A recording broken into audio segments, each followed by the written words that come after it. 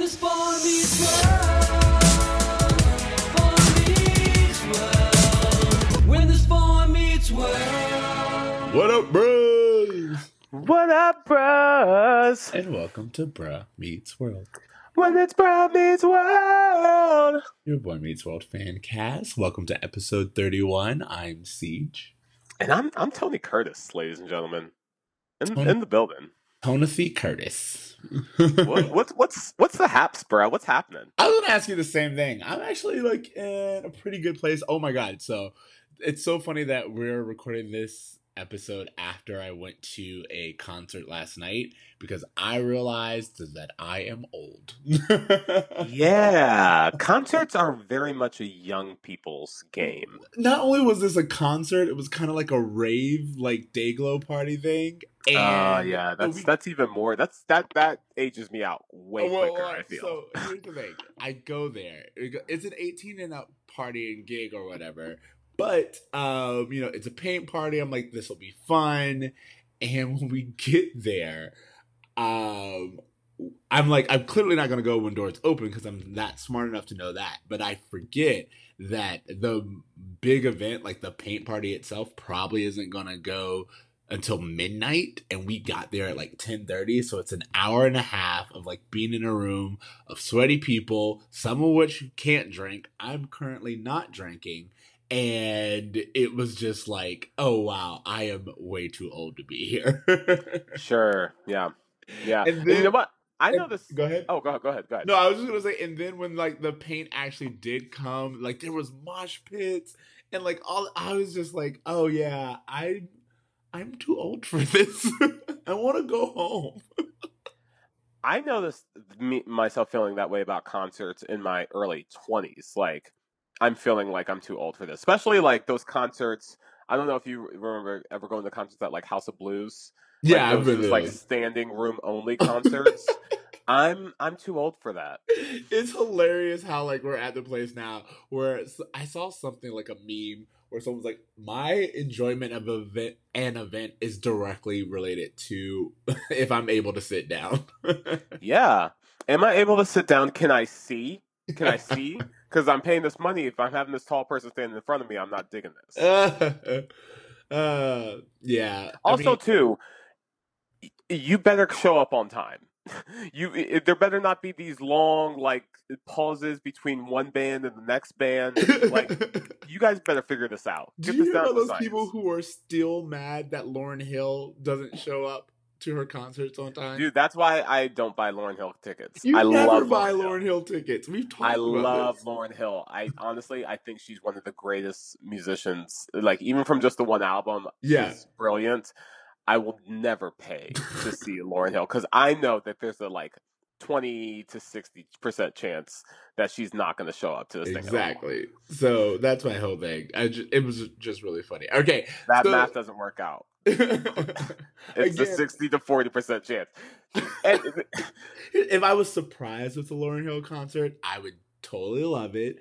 But you're right. Or if someone like bought tickets for me to go, if I went to like go see like Dave Chappelle and he's like, ladies and gentlemen, also Lauryn Hill, that's what I'd want to see. That's the scenario. I want to be surprised by Lauryn Hill. I don't want to be surprised by her not showing up. Well, it wouldn't be a surprise. No. Okay, so before we get into this episode, though, which I mean has to do with the band and all this other stuff, I wanted to do a little morning announcements. That's basically just us reading the letters that came in, or if there's like any news or anything like that. We need a morning announcements. What'd you say?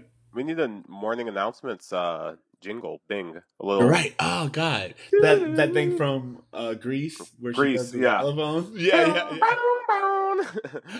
That's NBC, but that is NBC. I'm raised by television, guys. Exactly.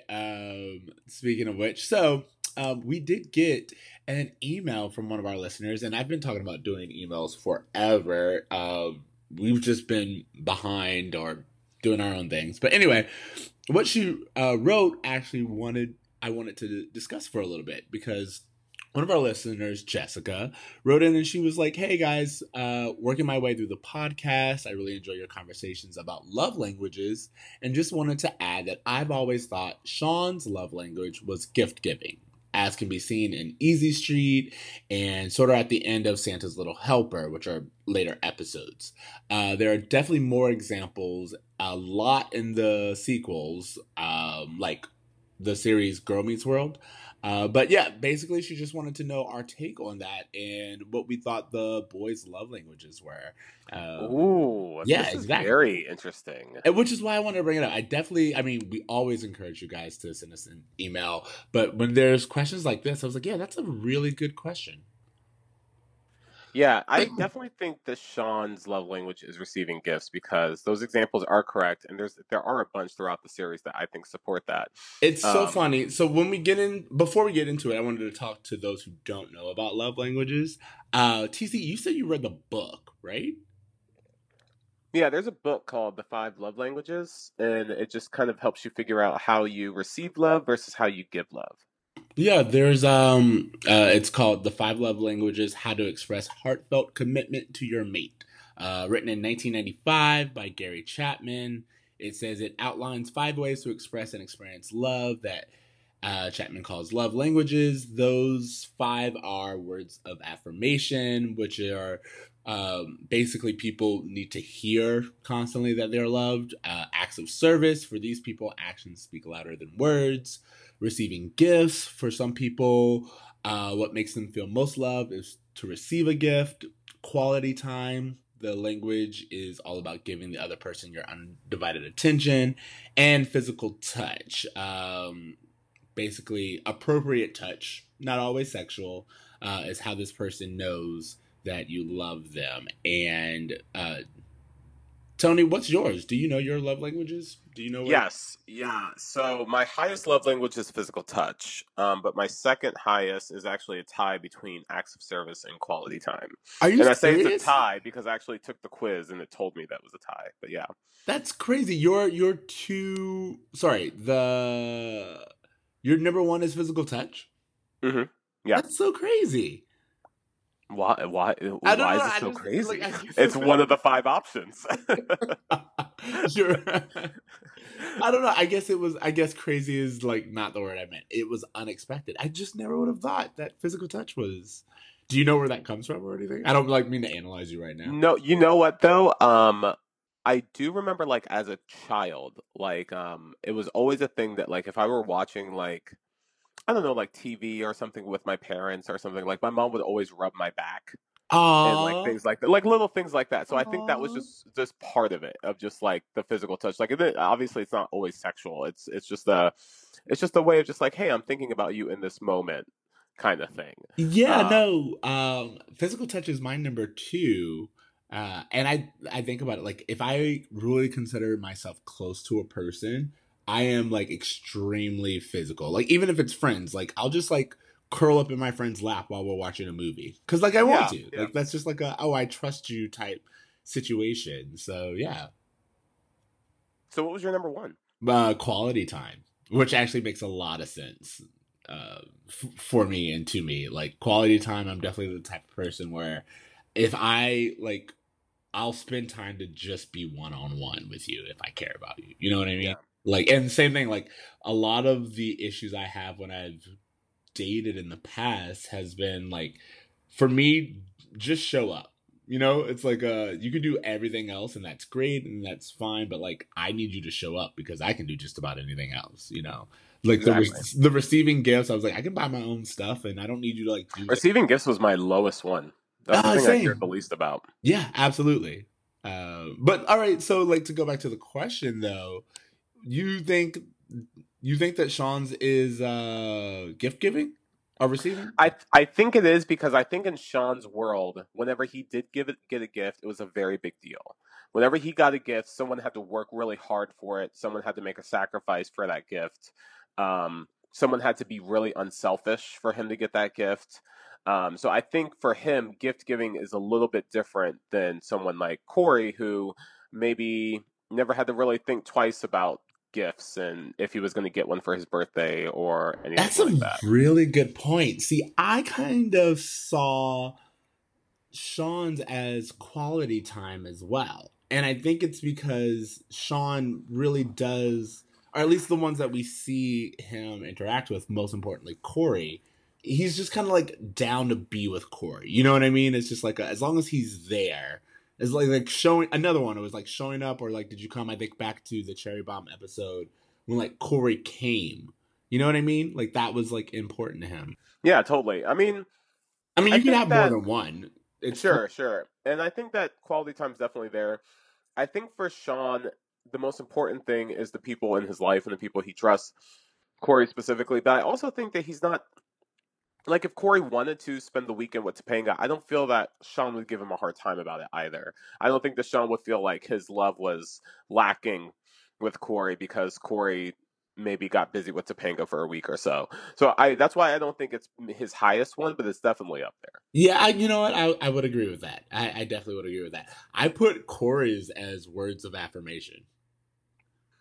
Yeah, I think so. Yeah, I think because he Corey's just like extremely insecure, and he like needs to hear constantly that, like again, it's that thing where I feel Sean's constantly reaffirming to Corey, and Sean even knows that sometimes Corey just needs to hear it. You know what I mean? I feel like that's a great segue into this episode and the next one Yeah, because very they much. all center on Corey's insecurities. Yeah, very much so. So you want to get into it? Yeah, dude, let's dive in. All right, let's do the tell me about it. Tell me about it. Okay, so our tell me about it. The seventh grade dance is around the corner, and Corey, not wanting to ask his usual fallback, Topanga, is searching for a new girl to go with, but is constantly being turned down. That is until a senior asks Corey and Sean to watch their band equipment, and two female classmates assume the equipment belongs to them. Seeing an opportunity, Sean encourages Corey to pretend to be in a band to get girls. At first, the boys just try to look the part, but soon the story takes on a life of its own, resulting in the boys holding auditions for big members, and suddenly their fake band is headlining the school dance. The boys continue the charade all the way up to showtime, and since they can't play instruments, put on a terrible performance that even Feeney mocks.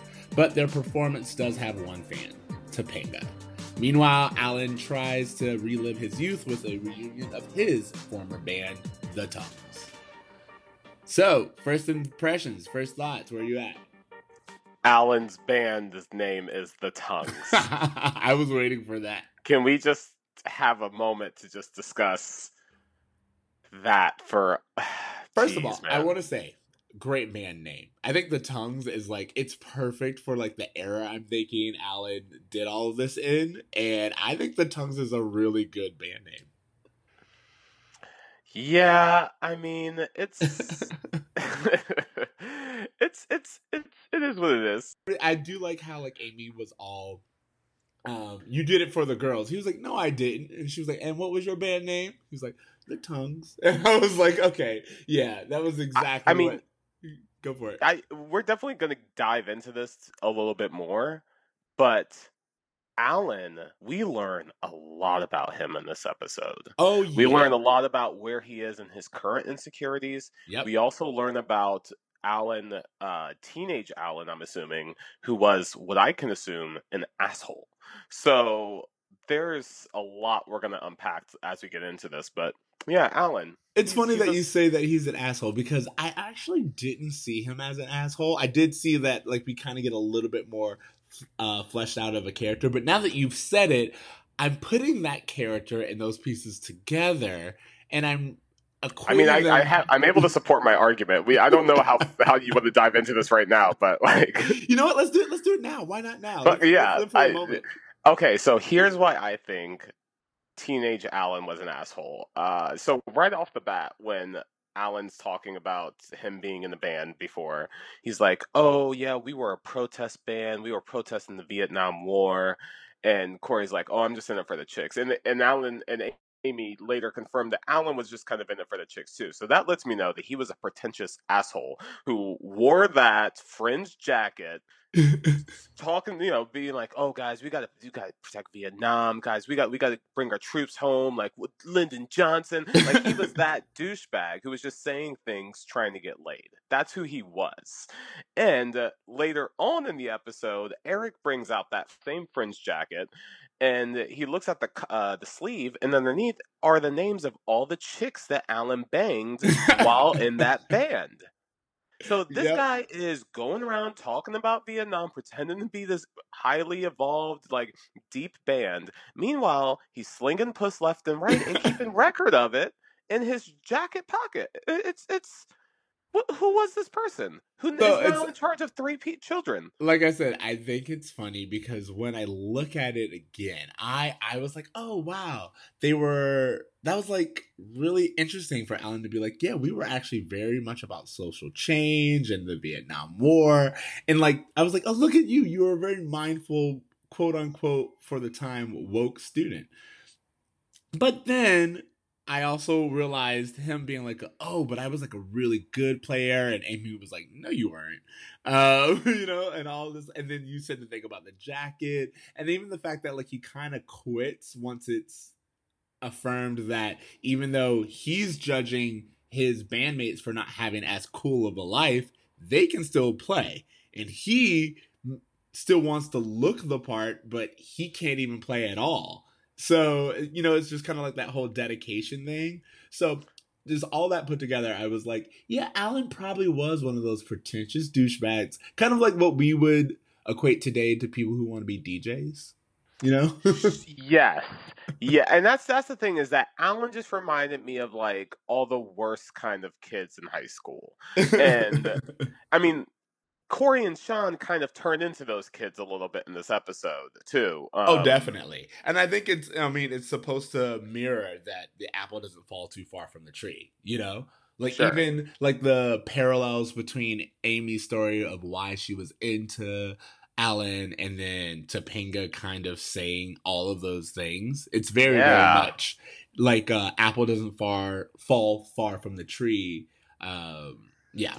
Or just like it takes minimum effort when you have the appearance of being a musician to sling a chick. Like that's what they're making this seem like. And unfortunately, I don't necessarily agree with it, but that's the message that's coming across. Oh no, definitely. So it's funny. That leads us to the next section, our roll call, where we meet two new students, Sonia and Sherry. What do you think about them?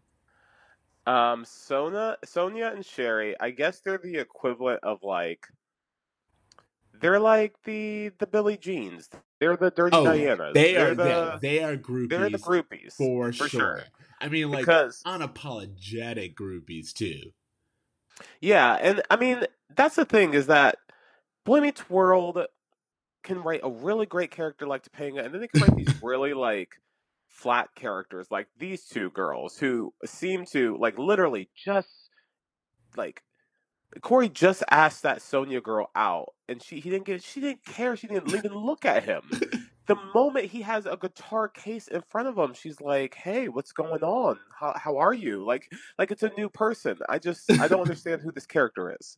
Well, what was interesting to me is how the girls perpetrate the lie and kind of even help it grow. You know what I mean? Like, it's this weird thing where they're the ones who are like, oh, I've heard their band and it's great. And it's just like, wait, what? Even Corey's like, who, what are you talking about? Where'd you even get that motivation from? Yeah, it's just those girls who want to be included. They just want to be part of that. Oh yeah, I'm with the band. I'm dating the cool guy who's on base. It's that dude. I hated all these people in high school. What I have to say though, and it's funny that you mentioned that, is I love the scene where Topanga meets them because Yeah. Oh, she's like, They're awesome. Except they don't have a drummer. Who are you? We're with the band. well, so what I liked about that line is she meets these guys and they are like saying all of these things, and she just looks at them like, who are you? But like that kind of, she says it in a way that can mean several things, at least in my mind. It's like who are you pretending to be? Like what, like, as we just said, like, what are you, a groupie? Like, do you have like any identity? Who are you? What are you even trying to do with this? And then second of all, it's the very much that girl territory thing where Topanga's like, okay, bitch, why are you even in this conversation? Yeah. And you know what? It's funny is that they instantly are like, we're with the band. Yeah. Like they latch on to that identity so quickly. Yeah, that's what it is. But that's what I mean. It's like with that whole "who are you" quote, to me, it was very much like, do you even have an identity? Like, what are you even bringing to this? Are you like in the band? No, you're just with them. Oh, so you're nobody. They also, it's funny too that it's this, I think it's Sonia. She has a speaking line with Feeney later in the episode, and I'm like, oh, so we've never heard from this girl before, and now we get her talking to Feeney. Does Feeney actually talk to other students? We've never seen this. He occasionally identifies other students. Okay, it's rare. Oh, and then we also get the two other band members, quote unquote, which is Thor, the Thor, guy who just poses. I want to insert this clip, but I just want to say it because I thought it was really funny. Corey's like, So let me understand this, Thor. All you do is pose? Oh, yeah. What else is there? He's shorter than me, and he won't steal our chicks. You're in. Yeah. This is the guy. So, well, that's what I was gonna say. It actually has like some very interesting notes about at least what we as Americans think about being in a band or like music of the time. Yeah. Because the idea that Thor can look at this and be like, oh, I don't need to play an instrument. I just need to look the part. In fact, the boys, when they're holding their auditions, they turn away someone because he's too good. Yeah. And we didn't get his name, but like he was someone who he comes back because they actually do hire him to play. No, they didn't. They booked him. Oh, they booked him. They did not hire him. Yeah, they weren't going to pay him, and he left. Which I really, you know what, I applauded. They gave an actual thing because like he was like, oh, what does this gig pay? So first of all, very smartly not giving up a gig, not knowing if it didn't pay more. You know what I mean? And then when they were like, oh no, it's not a paying gig, he was like, oh well, we do have a paying one, so we're gonna leave. It was like an actual. Did you notice that he was like, oh, we have a paying gig at the Oyster House, and then later on to Corey's like to Topanga, where's your date? She goes, oh, he went to the Oyster House, so that was her date. Wow, I didn't. You know what? I heard Oyster House, and my mind was like, oh, you've heard that somewhere earlier. But I didn't really take it into consideration. Yeah, she was fucking a guitarist. Oh my god. I don't think she was, but definitely Sherry and Sonia were going off too. Oh, for sure. They were at that Oyster House all night. Ah, God. But what are we saying? Like, I mean, you don't have to get into this, but it is kind of, we've talked about Boy Meets World doesn't really paint teenage girls in the best light. Like the whole idea of them just being around, or like, I don't know, it kind of makes girls seem superficial. I don't know, like, you know what I mean? It has the argument that these girls are just superficial, which we see a lot in Boy Meets World. You're either Topanga or you're superficial. Yeah, but I also just remember girls in high school that like when they saw a dude with a guitar, they got goo-goo eyes. Like, I don't know. Like, I think there's truth to it, which is why it's a stereotype, unfortunately. So all I can think about is the ongoing joke that anyone in college with a guitar, yeah, just gets and it's always Wonderwall. Gosh, it's Wonderwall, or for our generation, unfortunately, it was like a Dashboard Confessional song, or some kind of like John Mayer, daughter. I was thinking Jason Mraz, John Mayer. It's those like little. I can't think of any right now, but they wouldn't know the chords; they would know the tabs. Did you ever try to be in a? I was going to ask you this, if you ever thought, were you ever in a band? Oh, no. Okay, so I was never in a band, technically, but I was in a rap group freshman year called The Muppets. Oh, God. I just so many comments, but continue. It's The Muppets. DA. nickname. DA, yeah. Yeah, That's yeah, it. yeah. So what was going on that Dub was like the big name? I don't know, but we were Dumb Muppets with a Z, and we had our hit single Waka Waka. I hate you so And much. I don't mean to sidetrack too far, but can I give you a small taste of Waka Waka real Yeah, fast? go, of course. Waka Waka is what I hear when you're rapping, and when I get the mic, I get the whole crowd clapping. When the Muppets take the stage, we make the magic happen, like back in '84 when we took Manhattan. I hate you so much. But this is actually it was really good. It was a really good one. That was so stupid though. Of course you included Take Manhattan.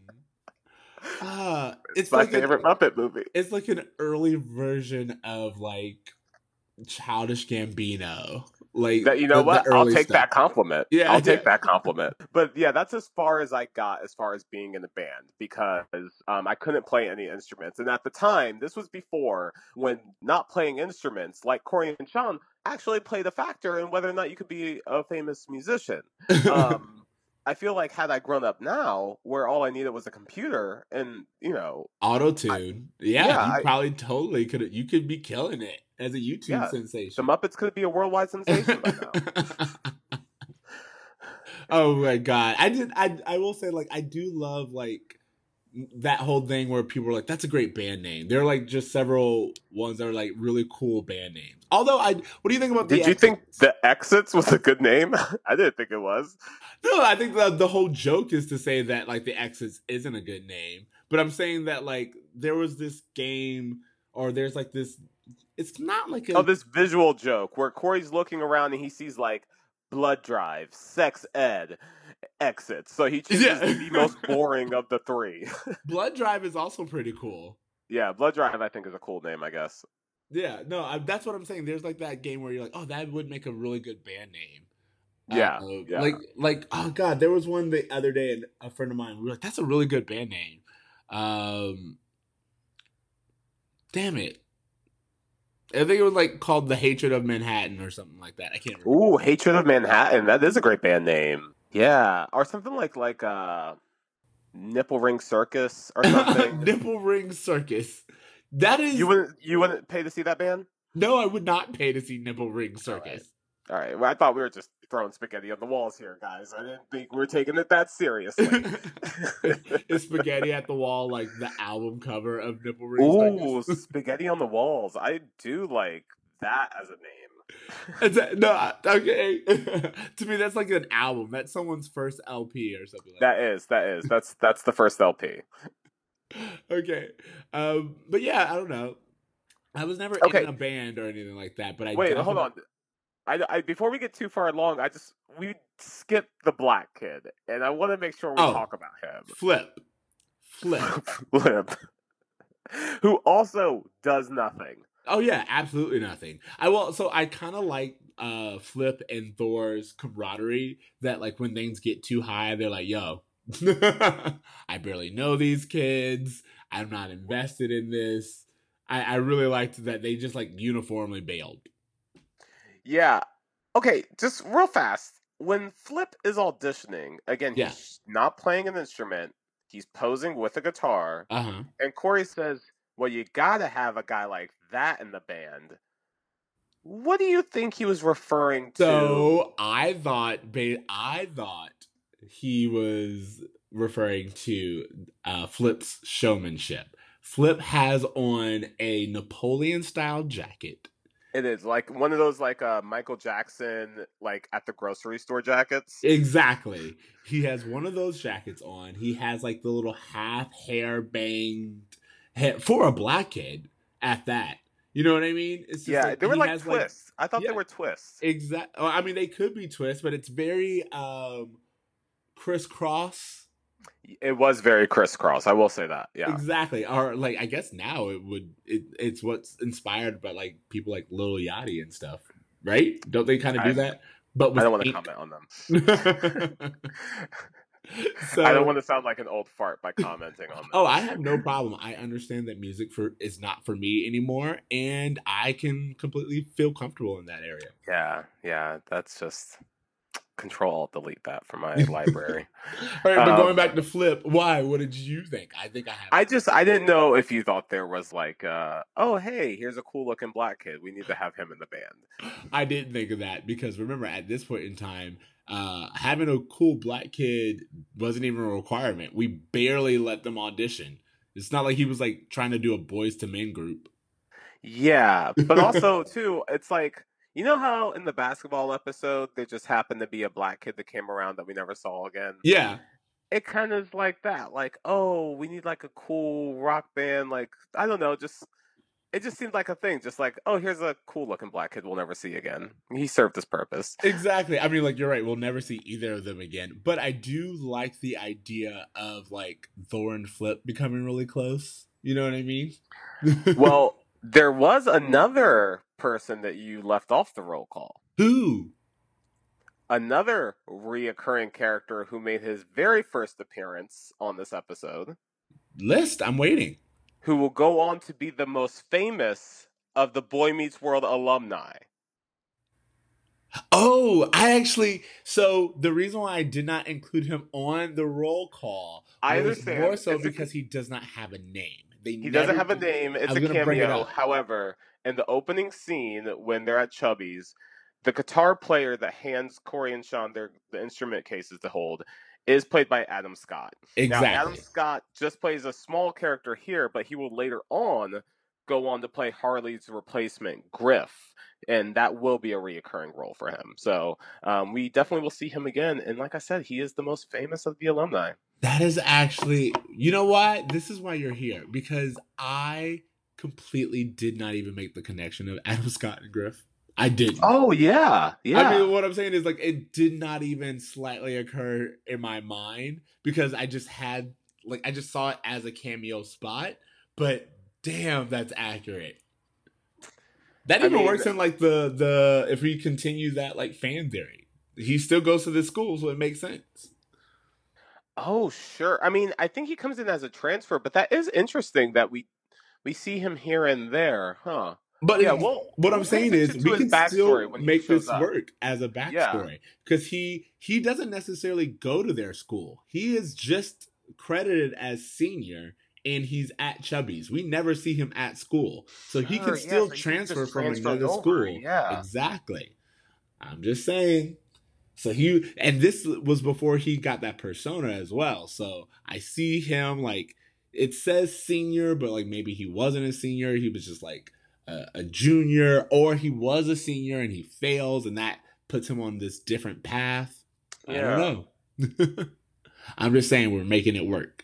But I mean, seeing him was a delight. There's also a ton of other people you left off the roll call that did not get named, and I don't know why. What are their names? I need you to give me names. Okay, so what I'm referring to are Alan's old bandmates, and the reason why I'm bringing them up is because, again, Siege, this is really important. Okay, so Alan has 3 friends. One is named Norm, one is named Gordy, and another one is named they do not name the third one. I think his name is something I don't know. Yeah, I'm about to say there are no names in However, there are no names. The most important thing about these guys the most important thing about these guys is that one of them is played I think his name is Norm in this episode. Mickey Dolenz. Mickey Dolenz is the actor that plays him. He will come back later on in the series as one of Alan's good friends, so we will see him again. He is also the former lead singer of the Monkees. That I was waiting on, actually. So, Gordy was played by a man named Rick Nielsen, who is the former guitarist of Cheap Trick. Oh, wow. Good and for the other friend is played by Billy Vera, who was the lead singer of a band called Billy and the Beaters. And they had a song that was like, what would you say I would do at this moment when you're standing before me with tears in your eyes? So all of those former Alan's former musician friends are actually former musicians. That was definitely something we should discuss because it was kind of obvious to me that everyone in his quote unquote band, they're actually musicians. You know, like it's one of those things. Yeah, like, and when they play, it becomes obvious that like they have. They have talent and they've done this before. And I think that's a good place to like pick up. What did you really feel about the whole Alan storyline with like these? You know what? As much as I found Alan to be kind of annoying, I also think there is some truth to this thing, and I kind of see it now with my friends.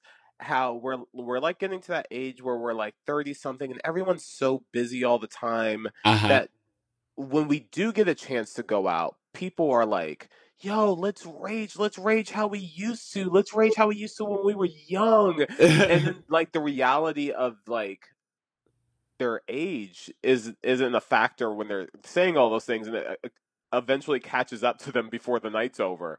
And so you're 9:30 with the same people who are like, let's rage, and they're like yawning and just being like, yeah, well, it's getting late. I'm like, you were just saying how you wanted to party like it was 2006. Where are you now? Yeah. Well, so that's how I found it to be relatable, at least. Yeah, no. I like how Alan, when he's talking about them and he's talking about the band members, he says something like, they were like the closest friends. We were like lifelong mates. I wonder if they're still alive. You know, it's just like the complexity of like adult friendships and like that whole thing of like being, we're really, really close. I haven't spoken to that person in forever. I literally don't know if they exist anymore.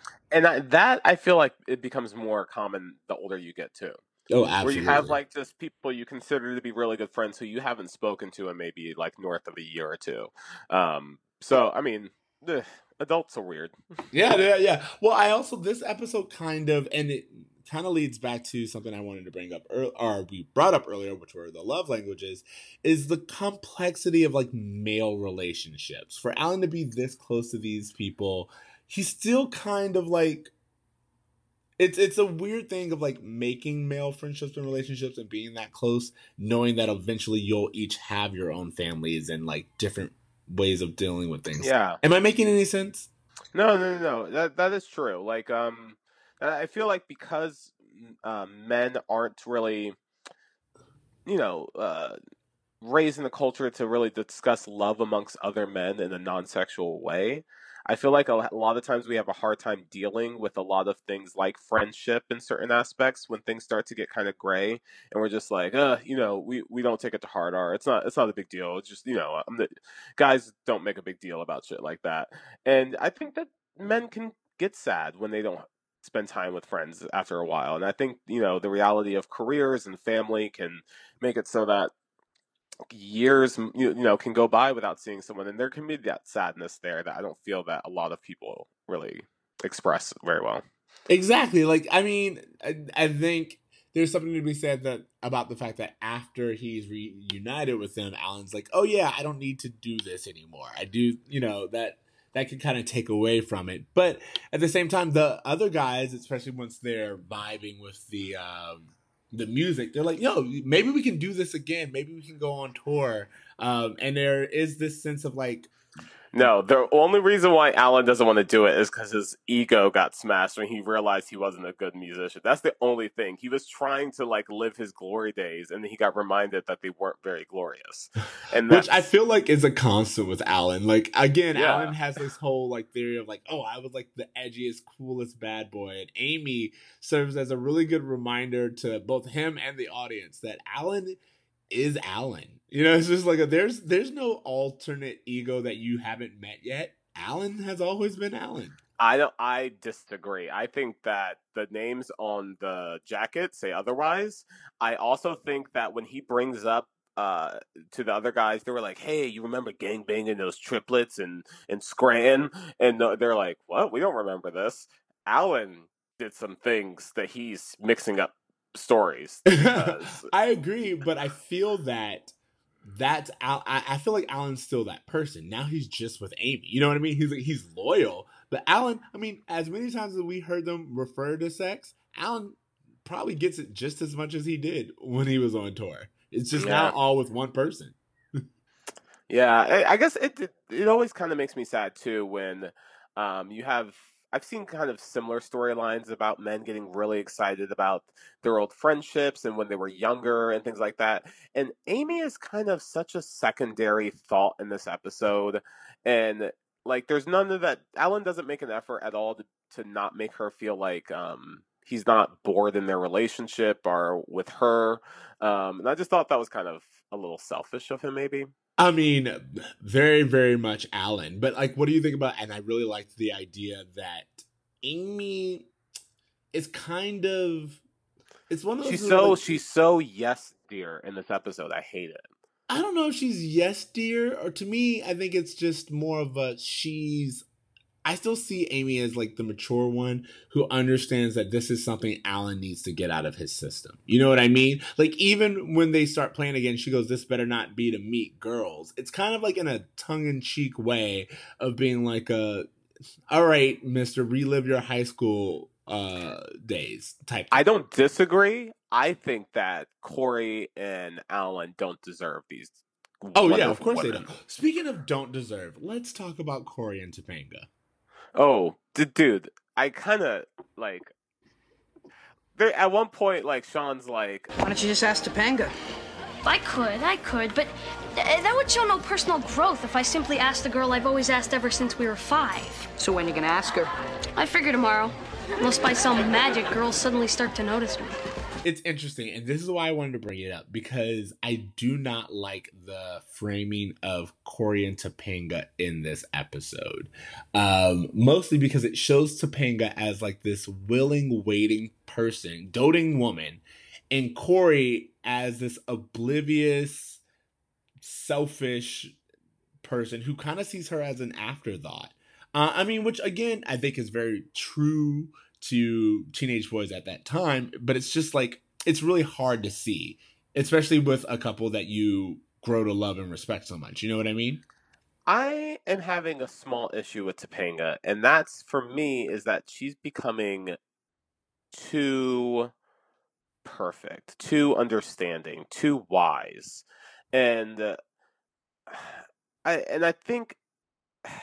I don't know. I feel like Corey gets a lot of second and third and fourth chances because she is so overly forgiving of him when he's just an asshole to her sometimes. Exactly. That's kind of like what I wanted to talk about, because what he says is, I always ask her, she's a fallback, and that wouldn't show any personal growth of me. And I was like, wow, just like, damn. And like later in the episode, Topanga's like, "Hey Corey, I just want you to know that so-and-so asked me to the dance, and I just wanted to make sure, like, I didn't know what your plans were. I wanted to check with you before I gave him the okay." Like, she's so overly considerate. Yeah, no, that's what I'm saying. You said it a while ago in one of our episodes. I don't remember which one, but you were like, I feel that she's always had a thing for Corey, and it's Corey who like comes around.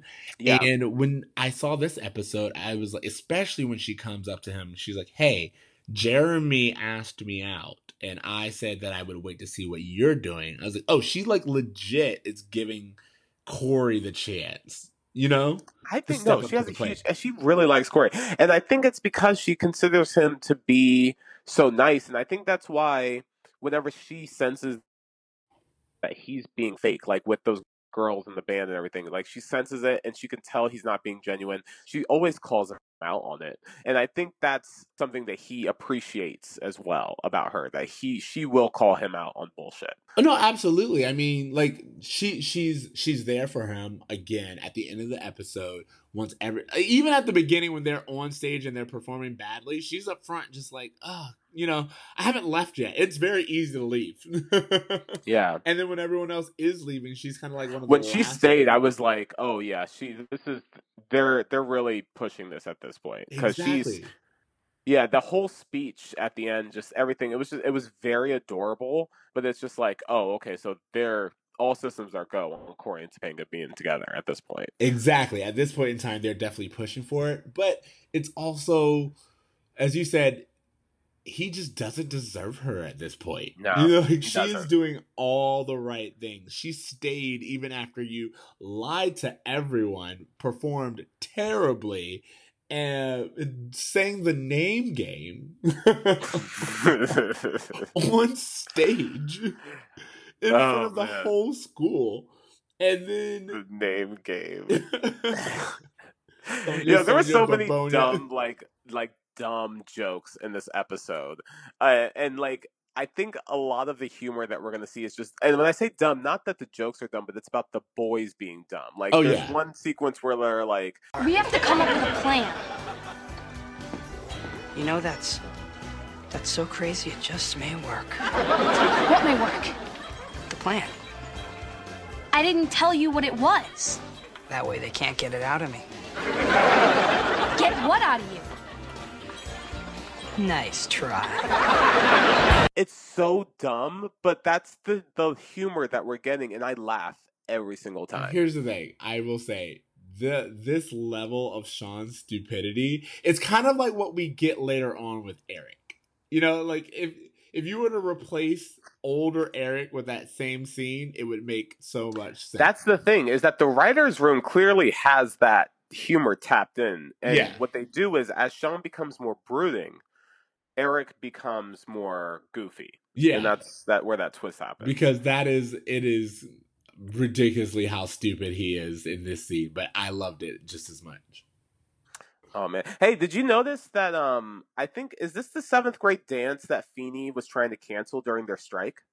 Ooh, continuality. Me like it. Yeah, because I remember actually it's not too far away. I mean, it could be. Cancel we're going to cancel the 7th grade dance, because we were like, oh, one class is going to cancel it for the whole grade. Yeah. It was back in our protest episode. I'm glad to see that. A few weeks later, we get a payoff. I like it. Oh, something else I wanted to say about it. Corey, a few things. One, Corey is actually really smooth when he's in the band, though. Oh, I noticed that too. Once he thinks he's cool, Corey is kind of cool.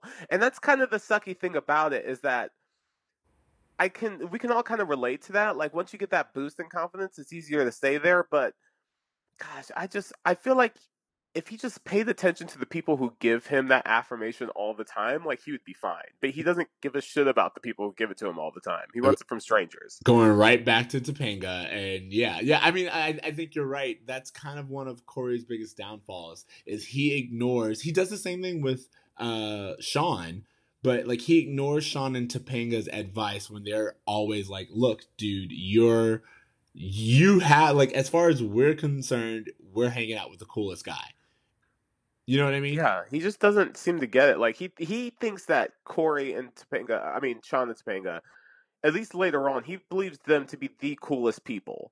So I guess I just don't understand this whole thing of him feeling like he's so uncool when clearly his two best friends are the coolest people he knows. Exactly. So, you're like a summary of your surroundings. So at that point, it just makes sense that Corey is, in some level, kind of a cool kid. Not only is he hanging out with Sean and Topanga constantly, but I mean, let's be fair, this is a TV show, of course we're making leaps here, but he also is given so many chances by the school. You don't get to make this many fuck ups in one school and still, people be willing to give you a chance. There's something about Corey that's redeeming. I mean, there's going to be other episodes that like in the season where the boys do ridiculous stuff that I'm like, how are they still at this school? And like, this obviously wasn't a thing I thought that they would get in trouble for, but I also felt like Jonathan was kind of reveling in this too. Okay. So before we get there, I do want to talk about, I literally screamed, oh God, when Turner walks around that corner holding that helmet in that hallway. That's your turned on by Turner? Oh, turned on by Turner moment this episode was him just coming in, those jeans, that hair, that jacket, every time he makes that entrance. And they always make sure he's holding that helmet when he makes that entrance. Well, Corey even points it out. He's like, you know what, Mr. Turner? Me and you, we're a lot alike.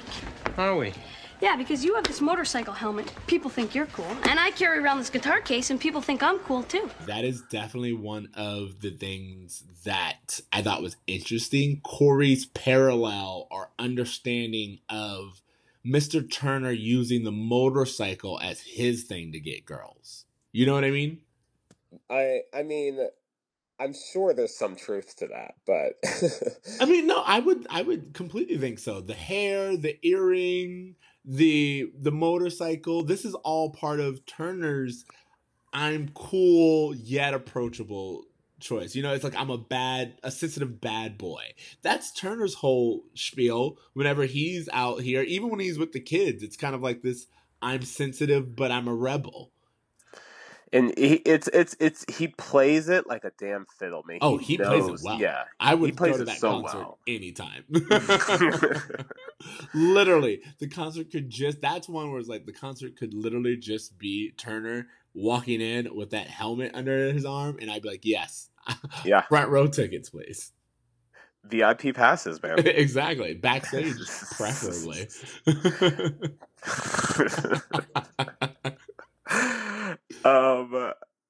Yeah, I thought this episode was kind of mediocre, honestly. Oh yeah, I don't think so. My last little notes that I have for this episode are: one, the stakes get higher and like they are trying to figure out what to do. Ben Savage does this thing where he's like nervously shaking his leg, and I was like, that's completely uncalled for. He doesn't have to be doing that, and I just love that Ben Savage really gets into his character. You know what I mean? I wonder where these little notes come from. I wonder how much of it is just actors' choices and how much of it is, you know, a director that they trust that has a good eye that's just like, hey, Ben, why don't you try doing this? Yeah. It would be interesting to get some insights on those kind of choices. What do you think about the fact that, I mean, this could even be the Feeney taught me, but like the idea that the boys kind of expect Feeney to come in with this lesson about being your true self and not lying and yada, yada, yada. And they're like, we wouldn't even listen. They're kind of already tired of it. And instead, Feeney just walks up to them and laughs. Yeah. No, I mean, I feel like, you know, they get a lot of, in addition to all the second chances that they get their hands held a lot by the teachers, by Jonathan and Feeney, through a lot of circumstances. And I feel like it's far more realistic for teachers to be like, no, this time you were just dumb and you need to learn your lesson. Exactly, which both Turner and Feeney kind of do. Like, again, Turner, first of all, I like how they try to back out of it by like being divas. Like, Corey's just like, we ordered hand-sliced turkey, and this is clearly processed. And Turner's like, oh, don't worry, I got you. And then I got you, fam. Hey, by the way, ladies and gentlemen, the exits. So there's that. And then later on, when he's like, Mr. Turner, we weren't really that bad, were we? And Mr. Turner's like, look, if you don't need to come into school on Monday, I get it. If you need time, I got you. I just don't know how anyone thought this was going to turn out. Like, I really feel like Feeney, I don't know, did he just not care when he put them up? Because he had to know. He's like, I live next door to Corey. I've never heard him practice anything. What? That's actually really true. For me, it was one of those things to where I literally have in my notes, pull up. Because it's watching a car crash or a plane crash. And it's like, why aren't you doing anything? Like, I think for him, he's just like, dude, if I put these kids on, like, at least I don't have to worry about hearing crap from the rest of the student body. I think that's just his mindset. Yeah, which, he just by the way, doesn't care. What do you think of like even the idea that Feeney would hire a band called Demon Seeds? Oh, I thought that was unrealistic to begin with. Exactly. But also, who are Demon Seeds? We never hear anything of Demon Seeds. I feel like there's a joke there somewhere because I wrote note like Demon Seeds move out or Demon Seeds pull out or something like that, I think is what they say. Yeah. But again, going back to the boys, I thought it was really funny just the idea of them continuing to go along with this non-plan, even though it's like why wouldn't you just cancel? Well, I will say that Corey did think he had a backup when he was going to have the musicians actually play. I just think for him, he just doesn't ask those questions of just being like, "Hey, so what's?" But you know what? I also think it's super unrealistic for those guys to not know what this gig was going to pay before they showed up.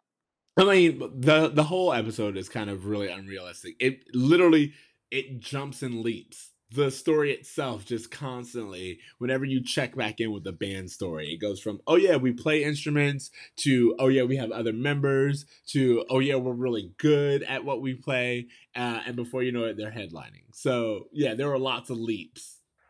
Yeah, I don't really have.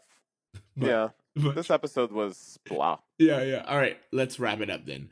Any lessons? Any Feeny? That's the thing. I just really don't have a whole lot to say about this episode. Like, I just kind of like don't lie is the Feeny lesson. Like, I don't know. Like, get it in writing. I don't know. Yeah, I don't know what they were trying to. Although Corey did sign a contract, which was stupid. Again, I was like, for me, there's like so many moments where you could have pulled out. Yeah, I don't know. I don't know. All right. So, do you have a bruh moment at all? I guess, yeah, the only bruh moment I was trying to scrape out of the bottom of the barrel of this episode was, I guess, Alan's fear of mediocrity and how, like, I don't know, I feel like a lot of people who maybe had high expectations for themselves, like, there is this fear of just like, oh, well, I don't want to be another boring adult. And as I'm getting older, I'm seeing a lot of that, a lot more, of like people not wanting to be considered boring adults. And I don't know, I just thought that was interesting. Yeah, no, I agree. My bruh moment comes from Alan too, surprisingly. But I think it's kind of something that speaks to us more now that we're getting older.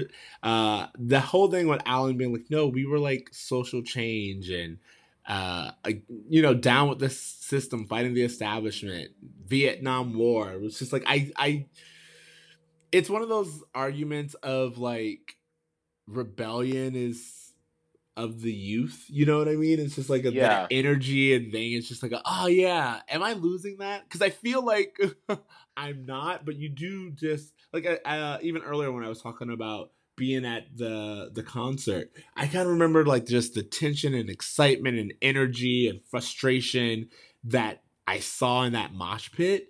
And I was just like, yeah, I don't want anything to do with that. Like my arm hurts and I have to get up in the morning, you know? Guys, I'm not trying to ruin my outfit. Guys, I'm not trying to go to work with bruises. I can't explain this to my boss. I have a meeting. Yeah, exactly. So that's kind of like why I was like, yeah, that moment really was like, oh, wow. Yeah. When you were younger, you do those things and you just, it's not that you stop caring. You're just like, oh yeah, I have things to do. Yeah. Overall, I mean, I think I just considered both Corey and Sean and Alan to just be pretentious in their own individual ways throughout this entire episode. And a lot of, I guess, damaged male ego. Yeah, fragile masculinity. Yeah, fragile masculinity. A lot of that happening here. Yeah, I think there's definitely something to be said about all of this, especially the way that Amy and Topanga kind of dote on Alan and Corey. Pass. Hard pass. Okay, so speaking of pass or fail, what grade are you giving this? I'm giving it. I guess I'll give it a C+.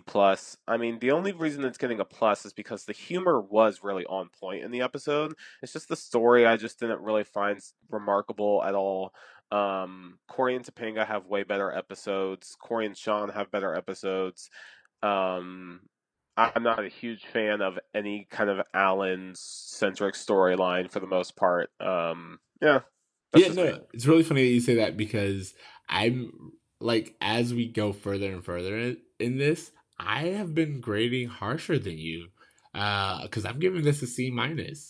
Oh, I mean, dope. I mean, I agree. This episode was subpar. Usually, I'm like the one who's like, "Oh yeah, I'll give it like a little bit more flexibility because of I know what they were going for." Blah blah blah. But yeah, this episode, I was like, even the humor, like it was good, but it just wasn't like memorable. not like in the way that Boy Meets World can be. Yeah, that's the thing about this episode. It wasn't bad, but like I never need to see this episode again. I'll be okay. Yeah.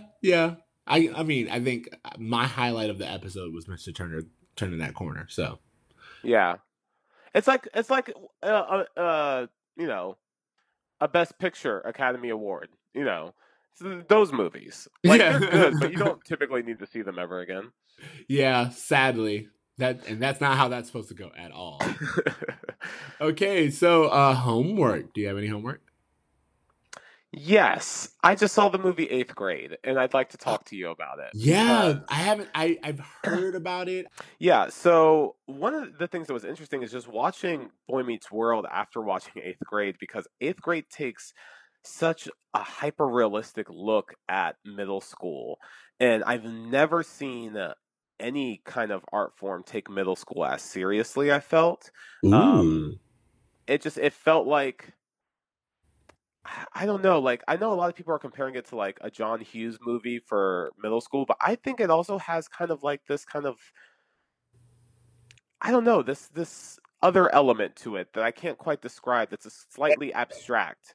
And there's moments where she's just going to a pool party, and the fear and anxiety and the nervousness of that, they're able to like you feel it while you're watching it, and you're cringing throughout the entire movie, and you're having these awful flashbacks and memories of what it was like growing up. And it's just such a different take of middle school than Boy Meets World, which I feel is so idealistic, of just like Topanga is what you would like a 8th grader to be, and this movie is about what an 8th grader actually is. And it was very, very well done. It was written and directed by Bo Burnham, who I'm just such a huge fan of.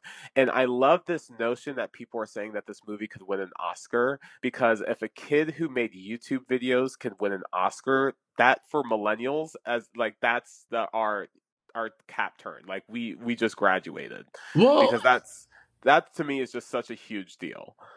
I like that you said it's kind of like a graduation, because I feel a lot of our YouTube artists or Vine artists or things like that, they're becoming more dominant in our industry. Like we just had, Issa Rae was previously a YouTube star. I heard one of the other YouTube stars, Kid Fury, is looking into getting a show. Even like Chance being able to win a Grammy, like it's just, we're showing like the other generations who weren't quite there yet that we don't need the traditional machines behind us in order to find an audience, in order to create content. We can do it ourselves for the most part. And I know that obviously Bo Burnham had hits with Netflix, and he had a few other movie roles, so he wasn't completely oblivious, but he built it all from a YouTube point of view. So I thought that was really interesting. Well, yeah, no, I really like that, and thanks. I'll definitely check it out. Make sure our listeners check it out. So my homework, kind of to go back into this whole music theme we've had, or even art with your last movie. I have 2 podcasts that are about music that I really, really think you would enjoy. One is called Deja Vu. And what they do is it's sponsored by Spotify, and each episode they compare a modern artist with a legendary artist. So that's interesting. Yeah, they have very interesting ones, like they had like one where it's like, is Rihanna the new Madonna? They had another one which I really thought you would like the discussion on, which is Beyonce the new Michael? I have so many thoughts, but I guess I should wait. Exactly. Yeah. Listen to the podcast and then give me your thoughts, because I really think that you will like where it goes. I really think you will. But yeah, and they have arguments for and against. They show their very similarities. A lot of the times they look at someone and they're like, it's not just whether or not that person has like the same sound as whoever. Yeah, it's more just like how their career trajectories are. Yeah, their career trajectories, their discography, and sometimes even their lives. It's just like well, or how did this person learn from the previous, who they're being compared. Sure. So I really think you will like that. Check it out. Deja Vu on Spotify. And then another podcast, it's called Switched on Pop. And what they do, which I also think you'd enjoy, is they analyze and kind of do music theory on different pop songs. Because I actually know one of the hosts, and he was saying that a lot of people just disregard pop music and, as not real art. But when they go through each songs and they break them down, you understand like classical references that they're doing, and modern song and why we're attracted to it. So I really, really think it's worth a listen. Oh, awesome! That's definitely worth checking out. All right, so yeah, those are our homework assignments. Do you have anything else? No. If you guys haven't seen this episode and you just listen to this podcast, don't worry. You don't need to see it. Yeah, all right. So on that, let's close it out. Thank you for listening to Bruh Meets World. Remember, you can find us on Spotify, iTunes, Stitcher. Leave us a rating, send us an email, do all the things that you need to do. And if you're going to do it, it's at Bruh Meets World. You can find me on Twitter. That's Extra Siege. That's XTRACEEJ. TC? You can find me at A Braver Me on Instagram. You guys, I know you guys have been clamoring for me to update Anna Kendrick retweets on my Twitter. So don't worry, the Twitter has been updated at Anna Kendrick RT, where you can get all of Anna Kendrick's tweets retweeted by yours truly. Okay, I think that's pretty much it, right? We're just wrapping up. So, I just want to formally announce that the Muppets will be reuniting in 2020. So keep your ears so now you to the ground keep on that one. promise. And when someone comes up, do you even speak to them anymore? Are they even alive? You know what? Don't worry, I'm gonna find out. Okay, so while he's doing that, I want you guys to remember to dream, try, and do good. Do good. All right, later, bruhs. Later, bruh.